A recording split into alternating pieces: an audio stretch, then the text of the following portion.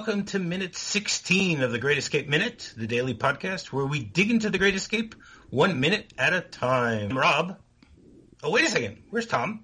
Oh, I just found out that Tom's in the cooler this week, and unfortunately the Wi-Fi doesn't work there because they're having technical difficulties. So it's just me this week as your host, and joining me today is Todd Liebenau of the Forgotten Filmcast. Welcome to the show, Todd. Thanks for having me. Great to be here. I'm glad you weren't sent to the cooler this week, too. You know, I came close, but, I got a little too close to the wire, but I thought better of it, so yeah. As long as you didn't send out any raspberries, to the guards, you should be fine. Yeah. You gotta pick your moments, so. That's very true. Well, episode 16 starts off with a guard looking back and forth while in the tower. Checking out the prisoners in the camp, and it ends with Danny scratching his head. This is a very interesting minute because basically, for anyone who was listening last week, which hopefully it was all of you, we just had the point where Hilt's taking a look and he found a blind spot and he wants to try and check it out. The minute starts off with the shot of the guard looking back and forth, and we've discussed in the past the fact that the guards don't look overly thrilled to be here. Well, who would? Yeah, but they're not at the Russian front. I guess. I suppose that's the bright side, but it's kind of like one of the. I guess just sitting there in a watchtower for something to maybe happen. It's like, you remember the opening of Laverne and Shirley where they used to just sit there and watch the bottles go by in the Schatz Brewery, and then they entertain themselves by sticking a glove on top of one of the bottles as it goes by. It's like it's got to be a job like that where you're just waiting for something interesting to happen. Yeah, but the bottles of beer are not going to aim out at you. Oh, I suppose they could, but yeah. Maybe that's what they're looking for. Maybe Laverne and Shirley were actually looking for a broken bottle, didn't have the cap on properly or something, and that's what they're checking for. I don't know. I've never worked in a beer bottle company, so I couldn't really tell you what exactly they were looking for. I don't know either. I've always wanted, I live in Colorado, and I've wanted to go take the free tour they have of the Koori, not far from where I live here, but I've just never gotten around to doing it. So, maybe there's like a ton of Laverne and Shirleys that are there watching the things go by. Very possible. Maybe they have guard towers like they do in The Great Escape. I don't know. It's been 40 years since the Laverne and Shirley, 40 plus years since the Laverne and Shirley credits, so it's possible that they've automated everything these days. I don't know. But you see, I'm now going to put you on a fact-finding mission. You have to find that out. You'll weeks, once you're able to get, once you're able to get into the Coors factory, whether it's permitted at this point. Do you think they're still having tours at this point? I think they had them kind of hold for a while because of COVID. I don't know if they've started them up again or not. But yeah, it's a free thing. It's one of those things that, always when you look up the things to do in Denver that are free, it says, well, there's the Coors Brewery tour. You get to walk around the brewery and they give you a few sips for free, so. Hey, yeah. But, you talked about opening credit sequences. This shot that opens this minute makes me think of one of my favorite opening credit sequences. The first shot, I went, oh my gosh, it's the opening of the Hogan's Heroes opening. Because I used to watch that all the time. It was one of my dad's favorite shows, and they used to show it in reruns on WGN in Chicago, and it opens with a guard tower. And, the searchlights and things like that. And, of course, Hogan's Heroes, I always think of because that was the go-to show whenever there was a rain delay for a Cubs baseball game. If WGN was showing the Cubs game and there was a rain delay and it just was long, they'd cut to Hogan's Heroes. So seeing that guard tower made me think, oh, it's a rain delay at the Cubs game. Yeah.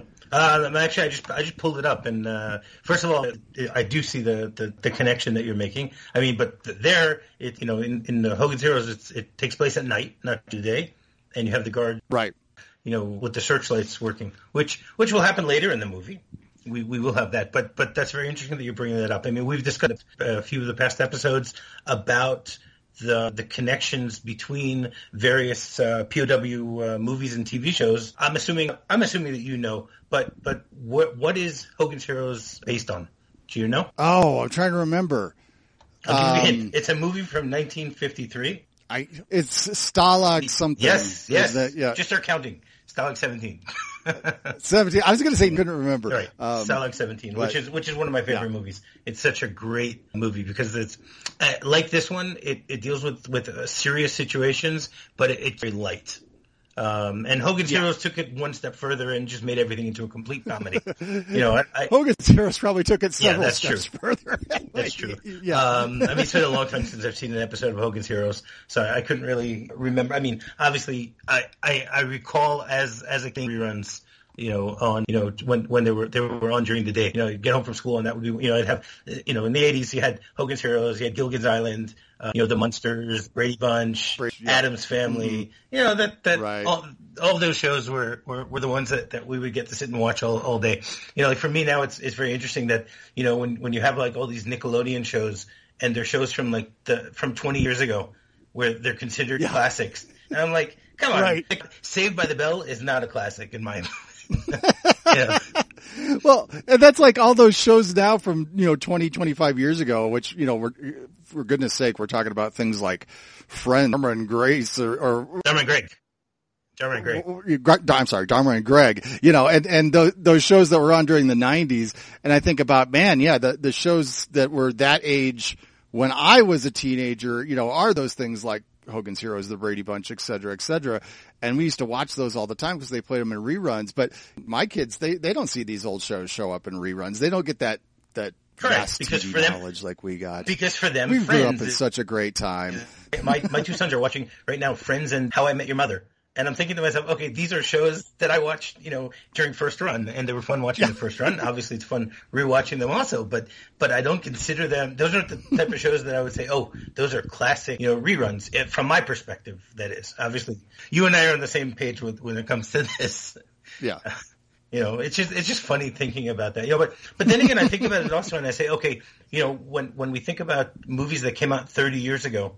Or 40 years ago even, because now we're coming up to, about 40 years ago. And just to think about that when we saw Raiders, when it came out in 1981, movies that came out 40 years before that that actually came out before this movie takes place. Okay, we're watching right now. Gone with the Wind and The Wizard of Oz and stuff like that. Yeah, exactly. So it's just amazing thinking about the way that time plays. I guess you could say in some ways plays tricks on us because for us, I know I can speak for you, and this was one of the highlights of our childhood of watching a movie in the theater. And to think that the distance of time between now and then is the distance of time between then and, as you mentioned, Gone with the Wind and stuff like that. That's just absurd. It means we're old, Rob. We're old. Yeah, it's. I refuse to admit that I'm old. I'm still young at heart. I still. I have to. I turned 50 in a few weeks, so I'm like, oh, this is something that makes it feel real, I guess. The fact that Raiders is 40 years old, you're saying? Well, no, turning 50. Yeah. Well, as I say, I don't have a problem getting older because it's much better than the other alternative. Yeah, you're right about that. Especially you're talking about reversing an age, like Benjamin Button. That's what we're talking about here. Well, the truth is, I'm a big fan of Benjamin Button, but that's not something that I would either. That's a little too frustrating going against the grain with everyone else, especially when you don't understand why that's happening. So yeah. All right. Well, we should probably get along in this minute because we've only talked about. But if this is if this is a look at what the next the rest of this week is going to be like, it's going to be a fun week. So then we go back to Hiltz and Hiltz is looking back and forth between the different guard towers to Goff, who's next to him, and he goes, well, the next step's going to be a bit tricky. And Goff, who, for me, this is really shocking because Goff knows him. He's already made 17 escape attempts. He knows what type of guy he is. And his reaction is, you're not really going to go out there, are you? Meaning, wait a second. Are you trying to escape here? Like, what's the idea? You have an idea? Let's go. I think Goff is a little too happy there. I think that's what I don't think, maybe he's happy that he got shot down and is right now in the middle of a prison camp. I don't know. Well, he kind of quickly tries to help from this. He's like, I'm going to take a walk. You go ahead and get yourself shot. Maybe I'm going to take a walk. Yeah, exactly. I don't really want to be a part of this. That type of thing. I mean, something that's interesting in the book it actually mentioned. Have you book that this is based on?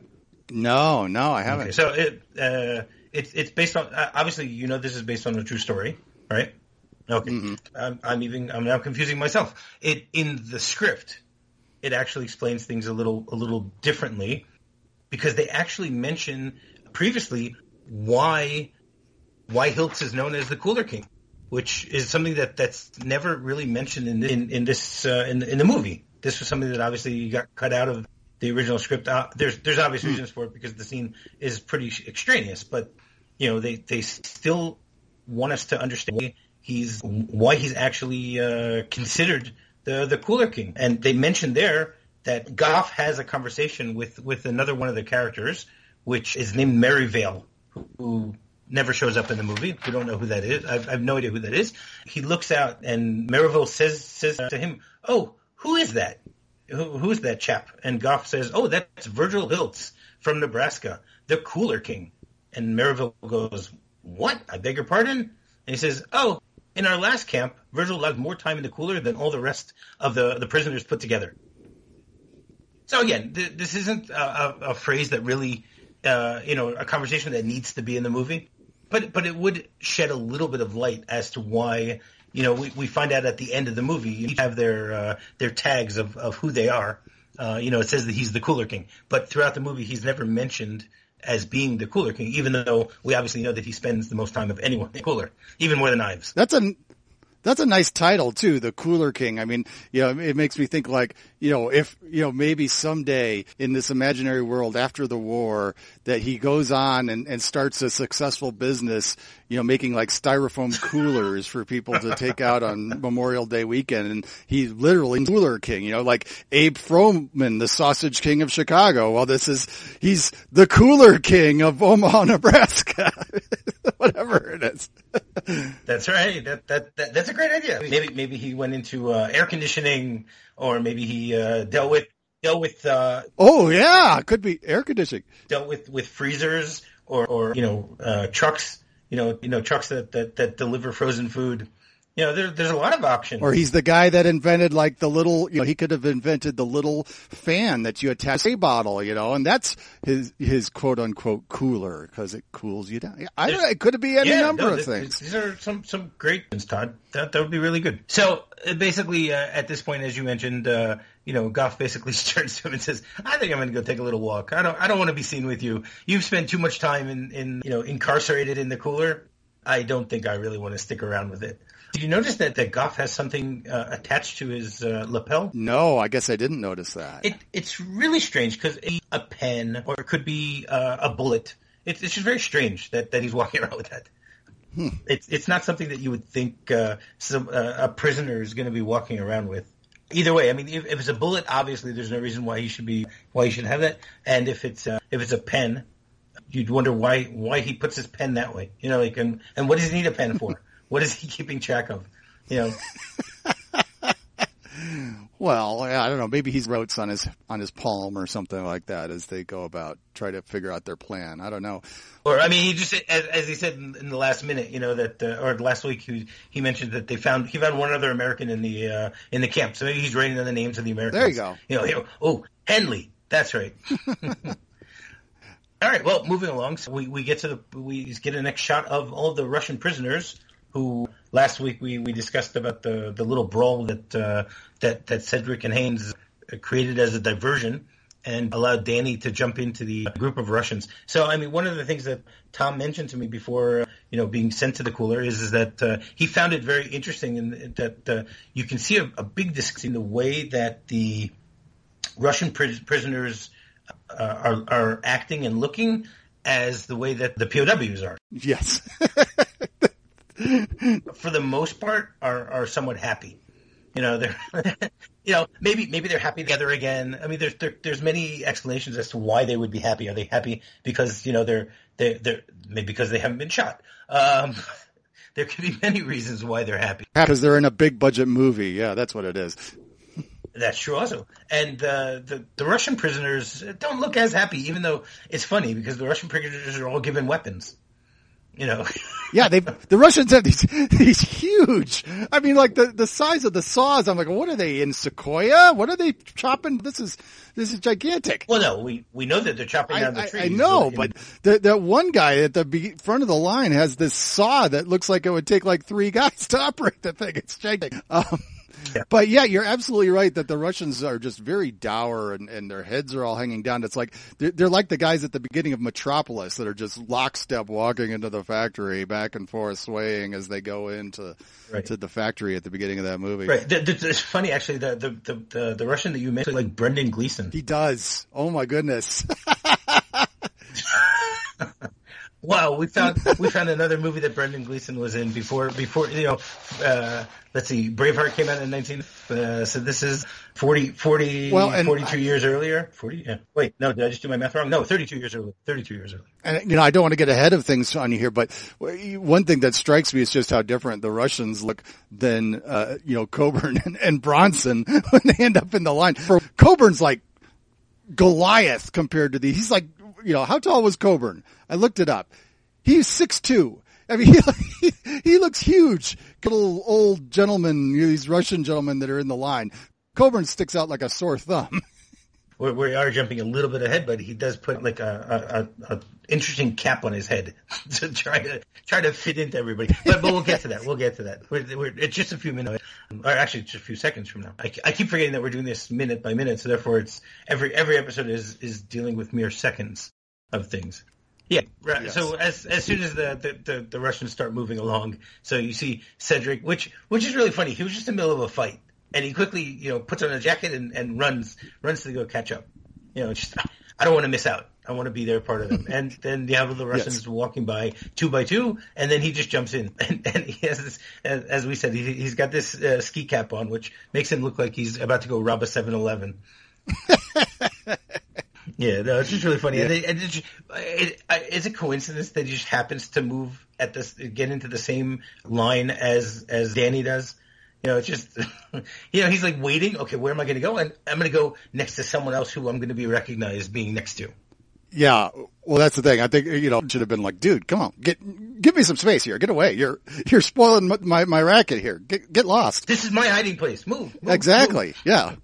What, of course, Bronson, though, I mean, it's Charles Bronson. Come on. He didn't even need to say anything. He could have just turned and given, the squinty-eyed look and, been like, hey, you shouldn't be here. Get lost, man. This is my gig. Well, one of the things that we've always been trying to notice while watching this is when you see the different prisoners in the camp, you try and find the different things that they're actually holding.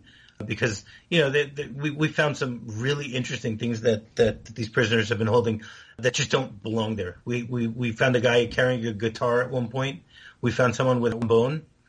But if you look here, right after... Trombone? Yeah, seriously. I missed that totally. I played the trombone in the high school band. So, you can use a weapon. Believe me, I explored all those possibilities. Why do you need a trombone as a weapon when you're given an axe? Well, I don't know. I guess I could make it look more believable. I know how to play the trombone, so There you go. That's true. So in this minute, when Cedric, so you see a POW with a very bright blue uniform, including a blue hat, and he's holding a knapsack in his hand.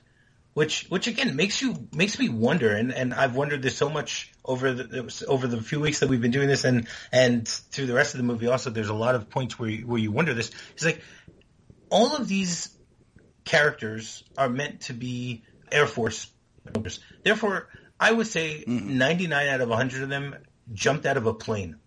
Okay, how do they have some of these things that they have?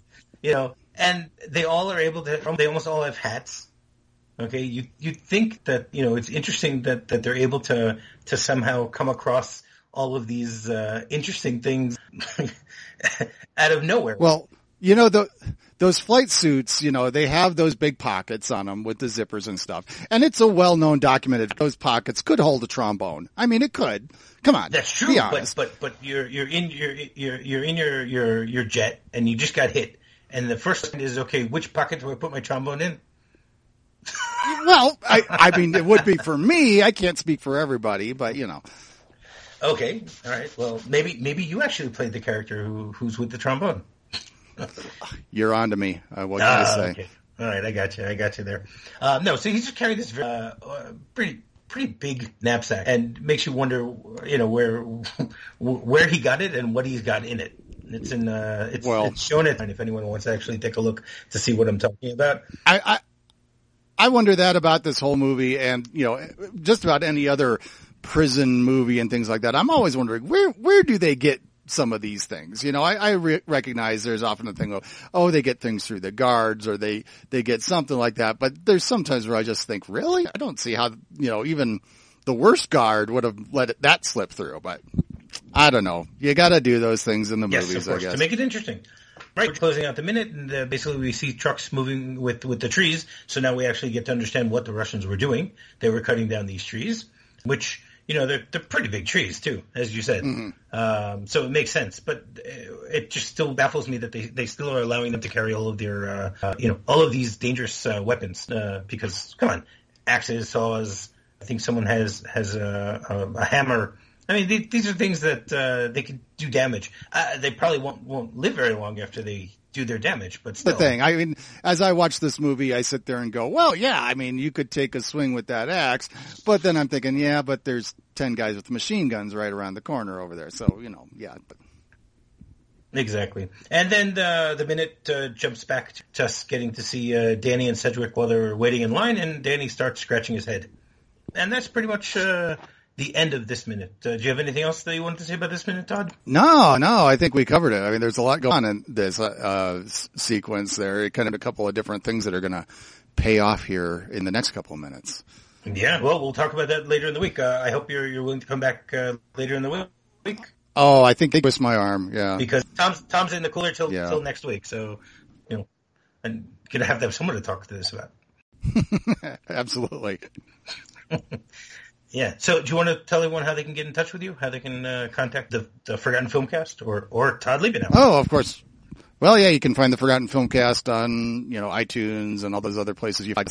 My blog is Forgotten Films at ForgottenFilmcast.wordpress.com, and I'm on Twitter at Forgotten Films. That's films with a Z. All right, great. So anyone wants to get in touch with us, you can, with me or Tom, you can send us an email at thegreatminute@gmail.com.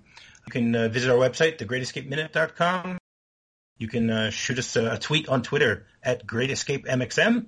And you come and talk to us via our Facebook group, The Cooler, which Tom's in charge of that this week. He's doing a good job there. All right, we'll see you tomorrow. Tally ho. Tally ho.